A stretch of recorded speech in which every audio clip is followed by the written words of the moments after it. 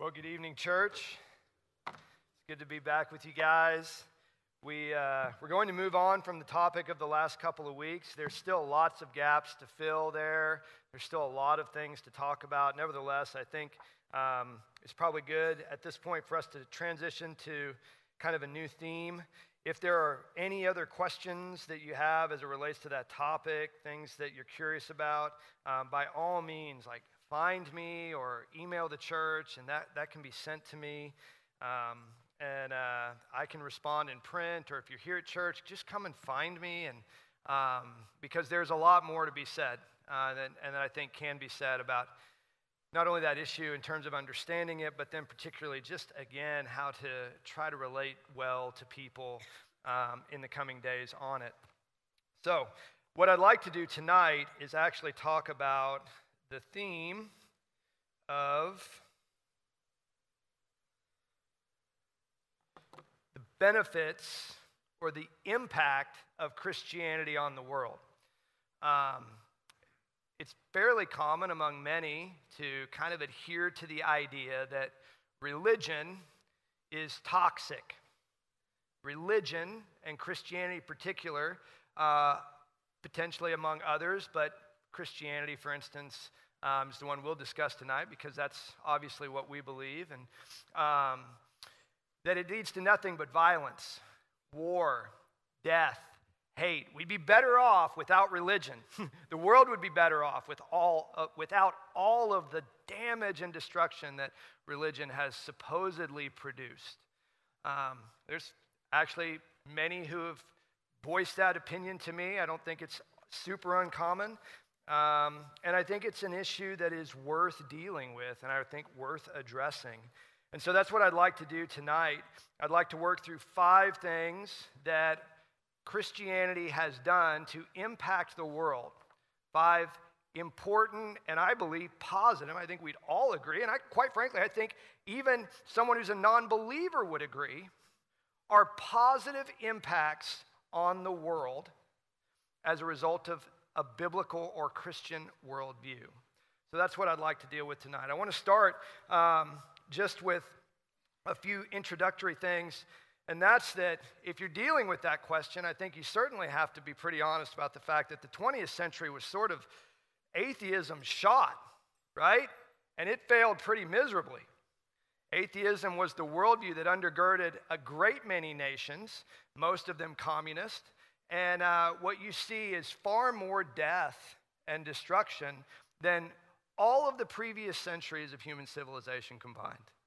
When you think about the war that it produced, the death that it produced, 40 to 50 million under Stalin, at least 5 million under Hitler, at least another 70 million under Mao, not to mention Vietnam, not to mention all the other places around the world where we have seen just devastation and slaughter as a result of worldviews that are anti-God. So, in a sense, I think we've tried it. I think there's a case that can be made that taking God out, getting rid of God, and belief in God does not necessarily lead to a better society. I think that's something that should be mentioned and needs to be mentioned.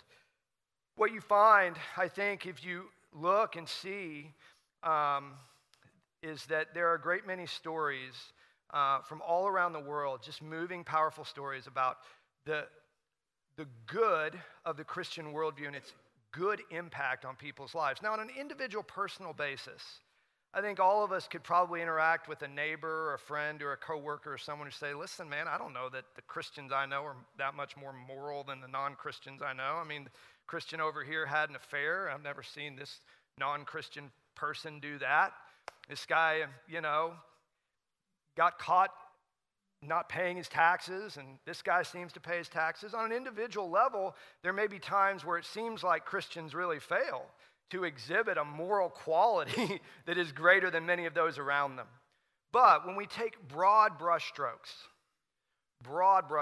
over societies, over cultures, over people groups, what we find is a pattern and a great many stories, I think, to justify and validate this, that Christianity has a positive impact in the way that people live.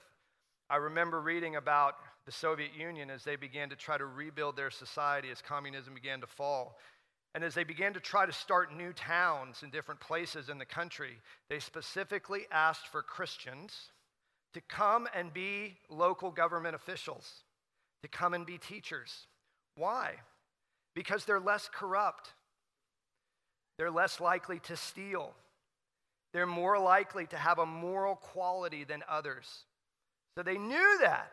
They weren't believers, but they knew Christians had a better chance of being honest, good people than the non-Christians. I remember some years ago coming across an article by a man named Matthew Paris.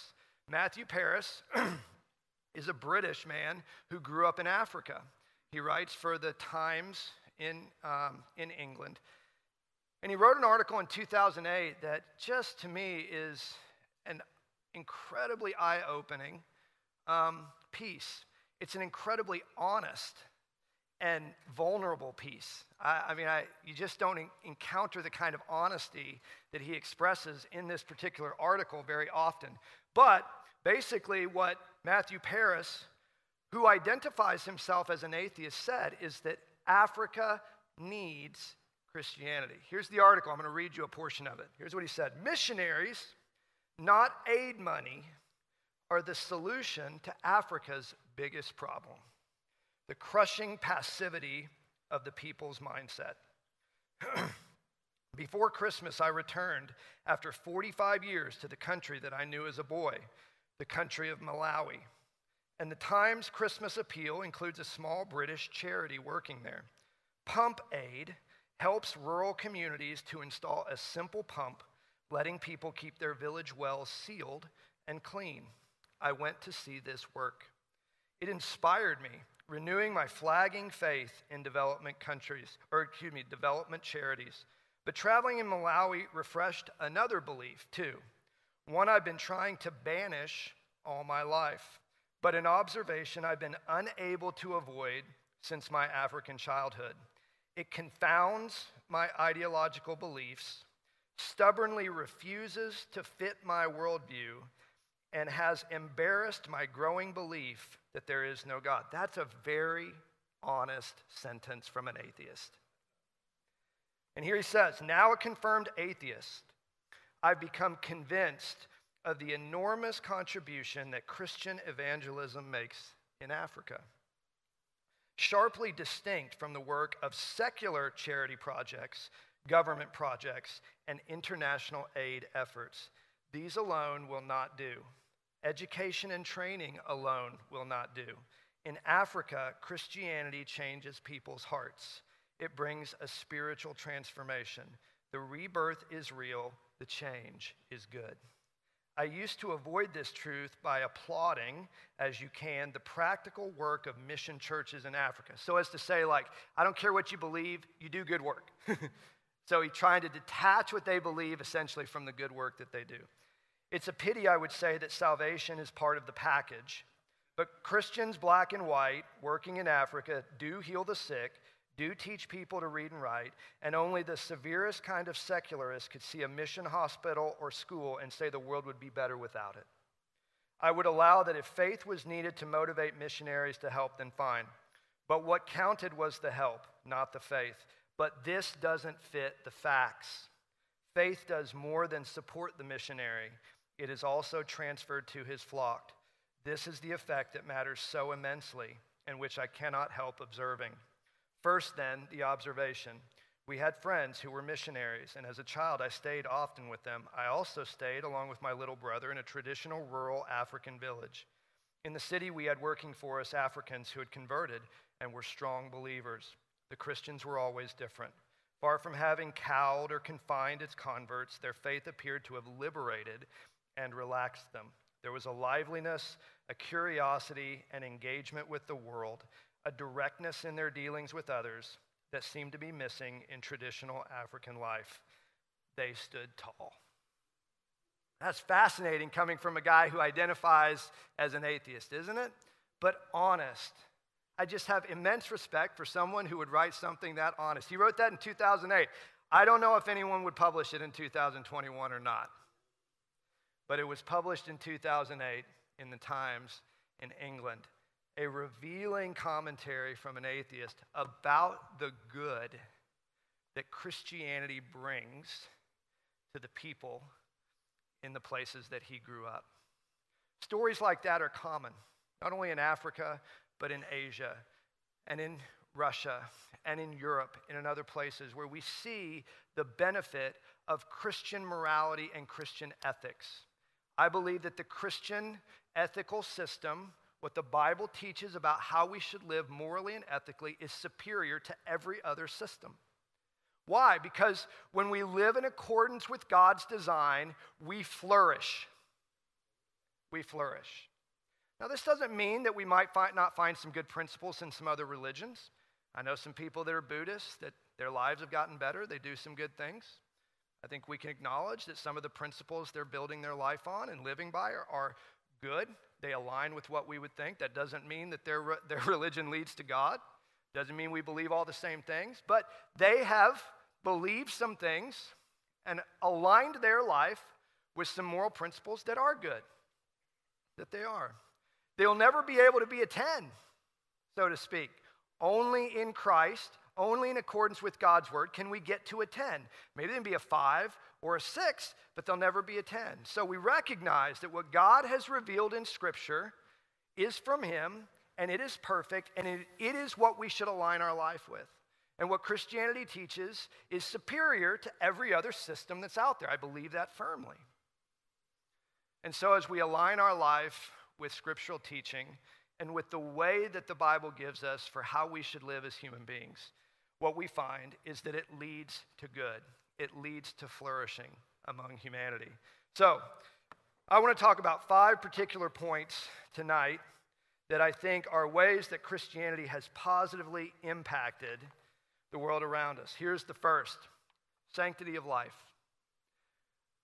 Many of these things that we're going to look at tonight are things that we just kind of assume and take for granted. We've always sort of been a part of a world where these are the ways that we've sort of looked at life. Moral principles that have been a part of the foundation of the society that we've grown up in a lot of ways. Not that some of those are not deteriorating before our very eyes today. But it's hard for us to imagine a world where this was not the way that people lived. And yet, when Jesus comes on the scene in the Greco-Roman period that he comes to earth, what we find is things were radically different at that time under Greco-Roman influence than they are, and as they have been really for almost 2,000 years since. Things were radically different, radically different. Roman and Greek societies did not believe that life was precious and that we treat all life with a sacredness. It was not uncommon in Roman households. Infanticide was rampant. It was not uncommon in Roman households for a father, when a baby was born, to have that baby brought before him, to have it presented to him, and if he found any defect or found any reason that he did not want that child, he could turn his back and that child would then be discarded. What many people would do is they would simply put that child outside the door of their home, and they would let wild dogs that come during the night to come in and to take that baby away and to eat it. That's what they would do. This was very common in Greek society as well, particularly with young women. There's one sort of ancient document that we possess that shows that there was a period in Greek life where they examined 600 Greek families, and only 2% of those Greek families had more than one girl in their family, which meant what? Which means we get rid of them. We get rid of them. Early Christians didn't believe that. In fact, early Christians, even in Rome, during heavy persecution while they were hiding in the catacombs, would come out from the catacombs at night, and they would walk the streets, and they would find those children. They would rescue them, and they would take them back into the catacombs with them, and they would raise them. Not all life was precious in the world that Christianity was birthed into. Christianity made a tremendous impact on the world around them by valuing life, by believing all of it comes from God, and our job is to protect it and preserve it and fight for it from the second that it starts to the second that it ends. So they would rescue babies that were thrown out, unwanted babies by Roman households. Clement of Alexandria, a 2nd century bishop. Alexandria was a city in Egypt. At one point, he came out and condemned the Romans for saving birds but abandoning their children. How much have we really changed? I remember a quote by a British author and voice from the 1900s named G.K. Chesterton, and he said this. He said, "Where there is the killing of babies, there is the worship of animals."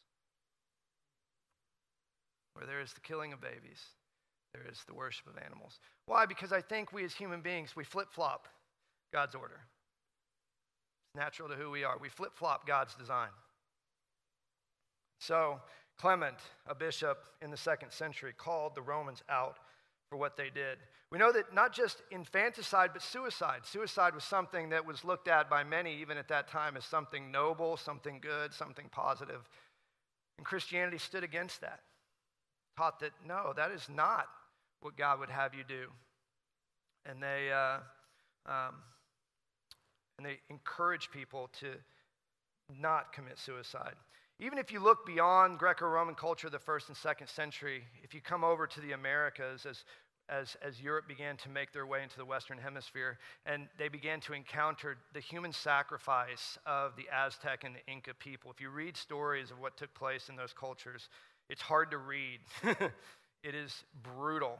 Not only that, but even many of those people, as a part of their religious ritual, would cannibalize the bodies that they were cutting open and the rituals that they would perform in the midst of that whole ceremony.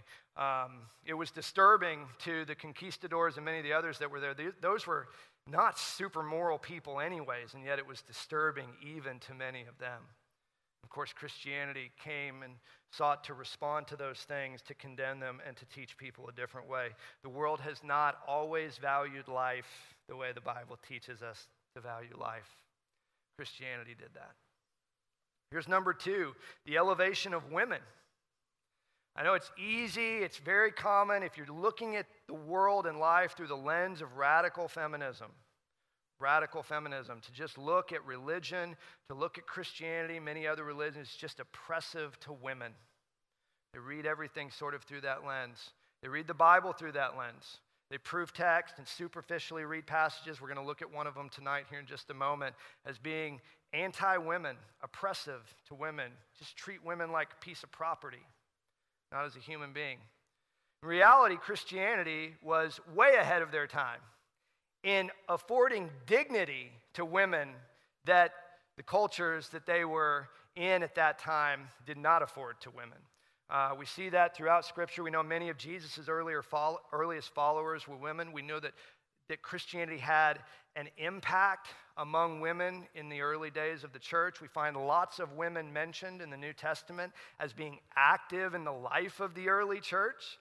And so they brought dignity and respect to women that otherwise hadn't been there. A common text in the book of 1 Timothy that people quote all the time, this isn't the main one we're going to look at tonight, that talks about women should learn in silence. We've completely missed what that passage actually means. If you go back, what you'll find is that the language that Paul used there of women should learn in submission and silence is actually the exact language that was used in Jewish rabbinical school for the way that Jewish boys were supposed to conduct themselves in rabbinical school as they were children. So by Paul using that language for women, he's actually allowing women into what the Jews only allowed the boys into. So it's actually not anti-women, it's very pro-women. Paul was saying, no, women have access to what the Jews would have only allowed the boys to have access to. Turn with me to Deuteronomy chapter 21.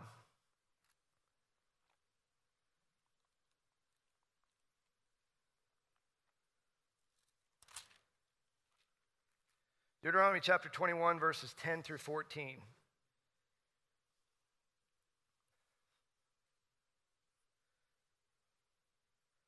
It says this. Maybe some of you have read this passage before. Maybe some of you have had trouble understanding exactly how to interpret this passage.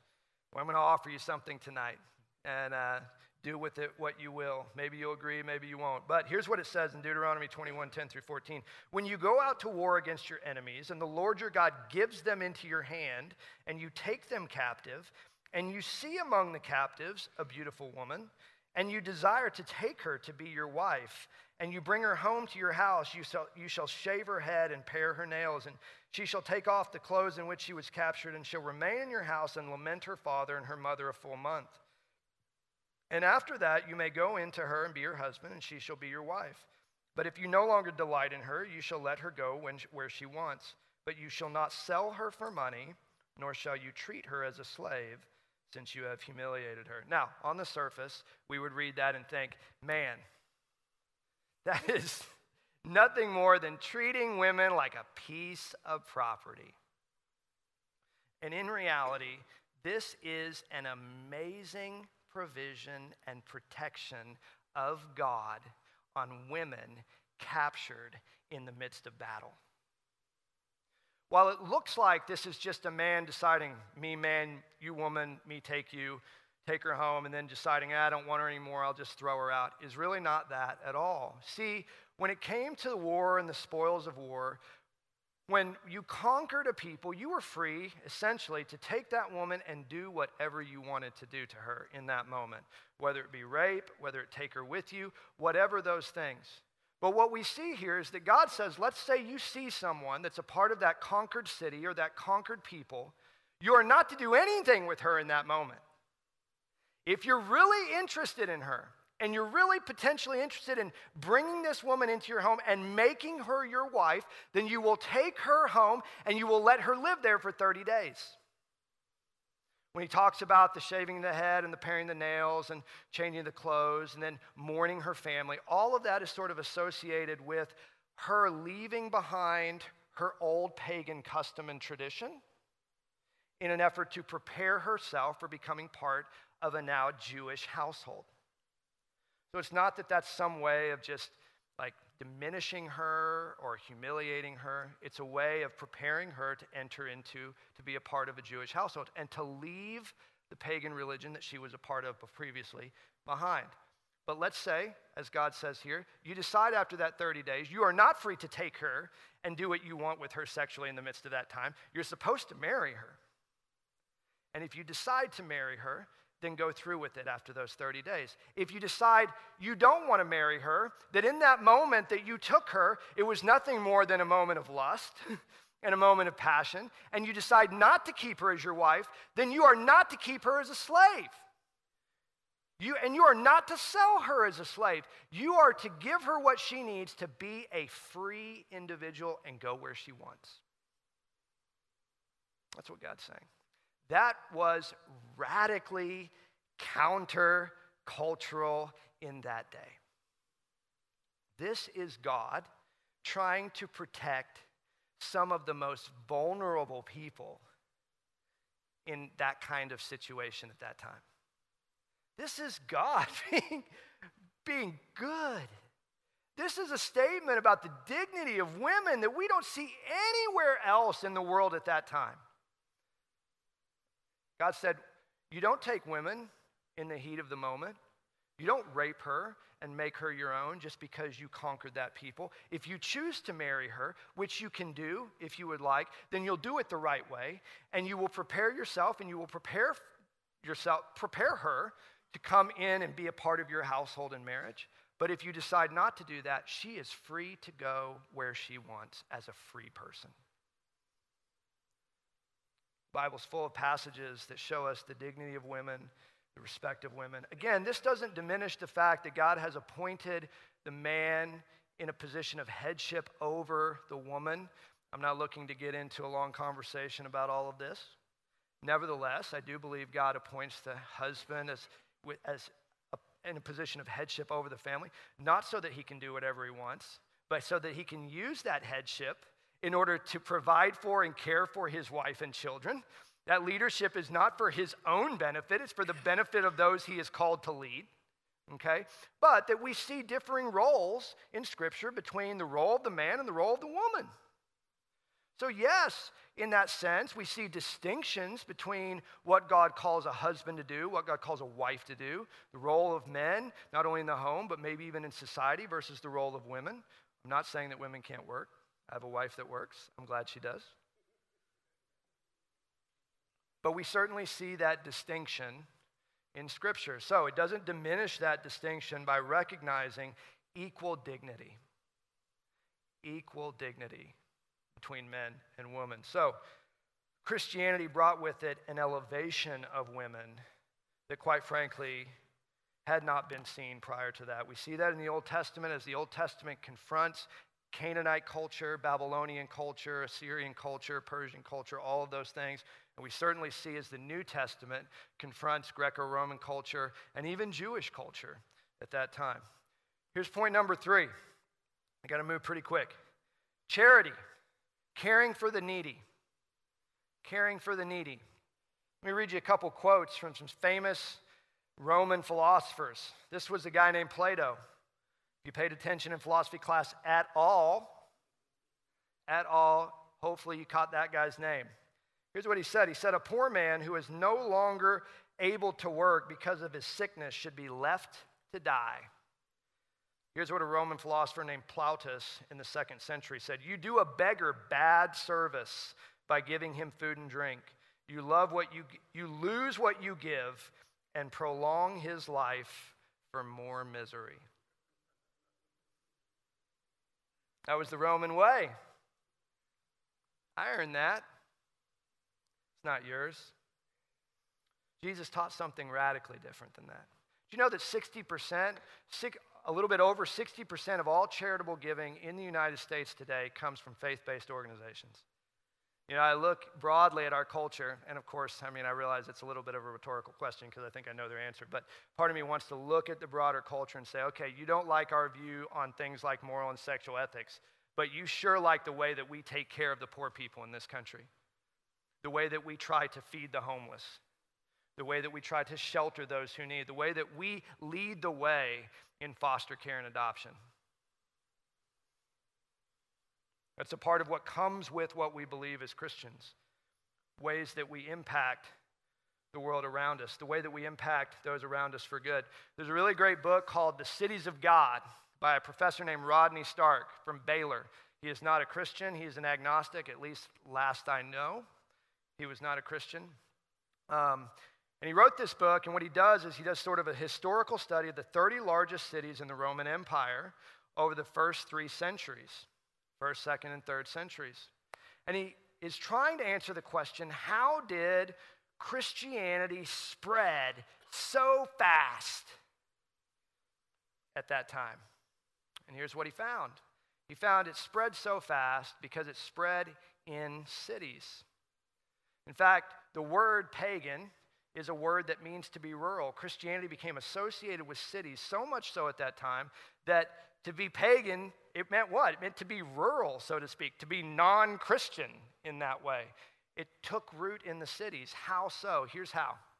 Here's what he found, is that the Romans were really brilliant when they came up with these really creative and ingenious ways to transport water from one place to the next. Like aqueducts, I remember 6th grade social studies books, you know all the pictures of the Roman aqueducts and everything.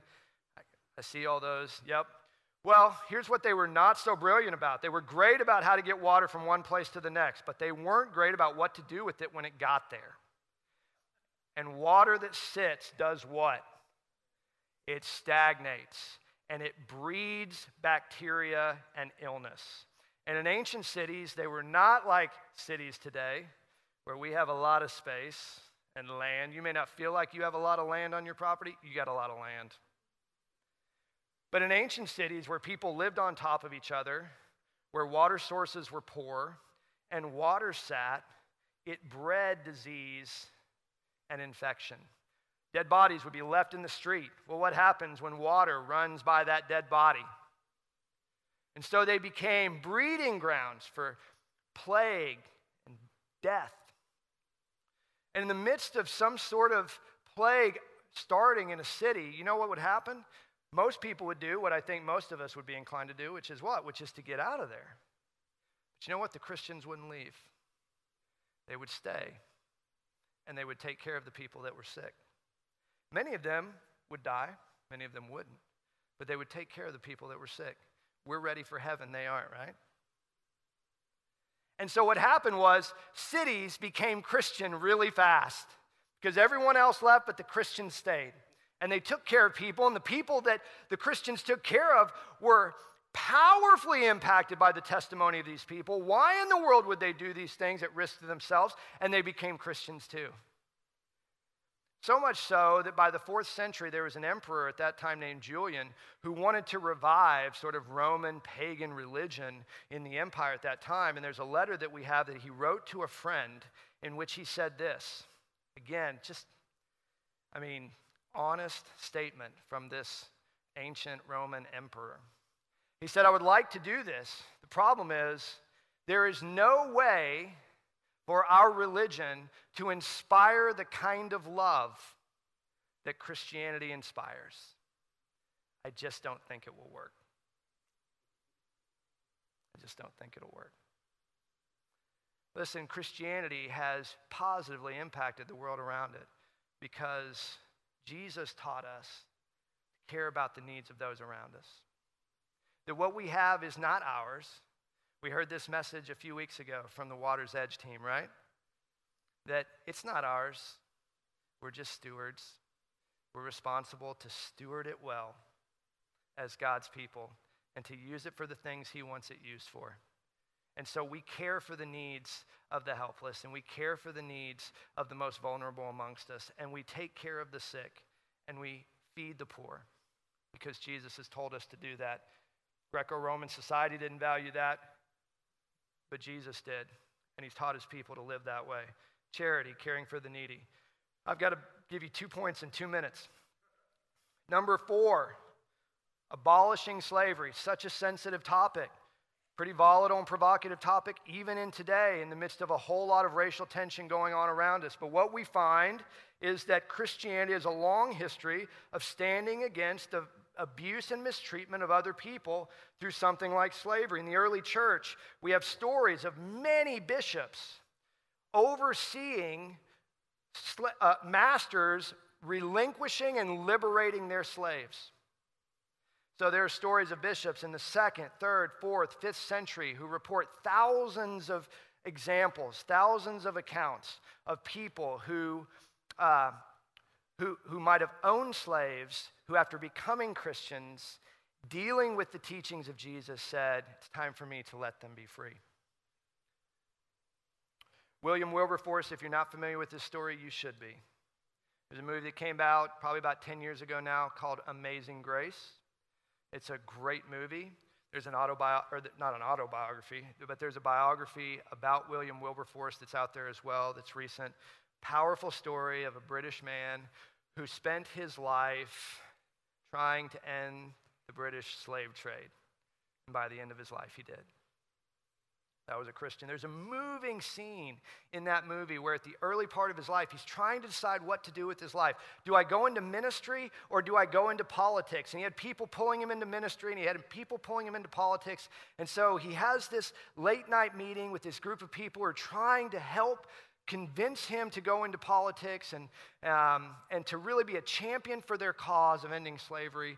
And one of them looks at him and says, you're struggling with whether to serve God or to go into government. What if you could do both? What if you could do both at the same time? Of course he did. Lots of examples of others, even in America. There were certainly pastors and others, maybe in the South, who adhered to sort of what was culturally popular and acceptable at that time. But we know that many stood against that. Charles Torrey, the father of the Underground Railroad, was responsible for as many as 100,000 slaves being liberated over the course of his life. Why? Because Christians who had the courage to stand on what the Bible taught stood against these kinds of things that the Bible would condemn. Christianity had an impact in changing slavery in the world. Number 5, the source of modern science. There would be no modern science without Christianity, quite frankly.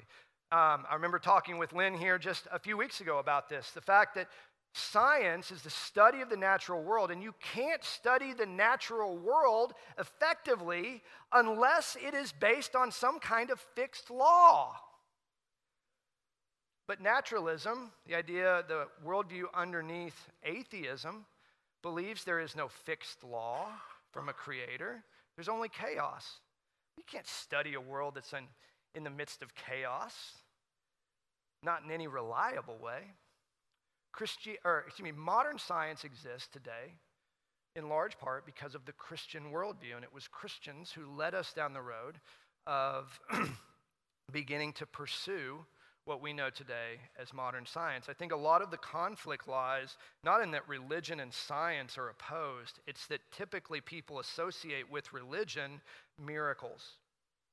And so miracles, which are supernatural acts, have no natural explanation. Science seeks natural explanation, so there seems to be this tension or conflict between religion, which believes in miracles, and science, which only seeks natural answers. But in reality, those two things are not completely incompatible at all. And studying the natural world, just because miraculous things happen, doesn't mean that we can't study the natural world and understand it rightly. In fact, the early fathers of modern science believed that, listen, God would have us do this to know and see and understand the world that God created.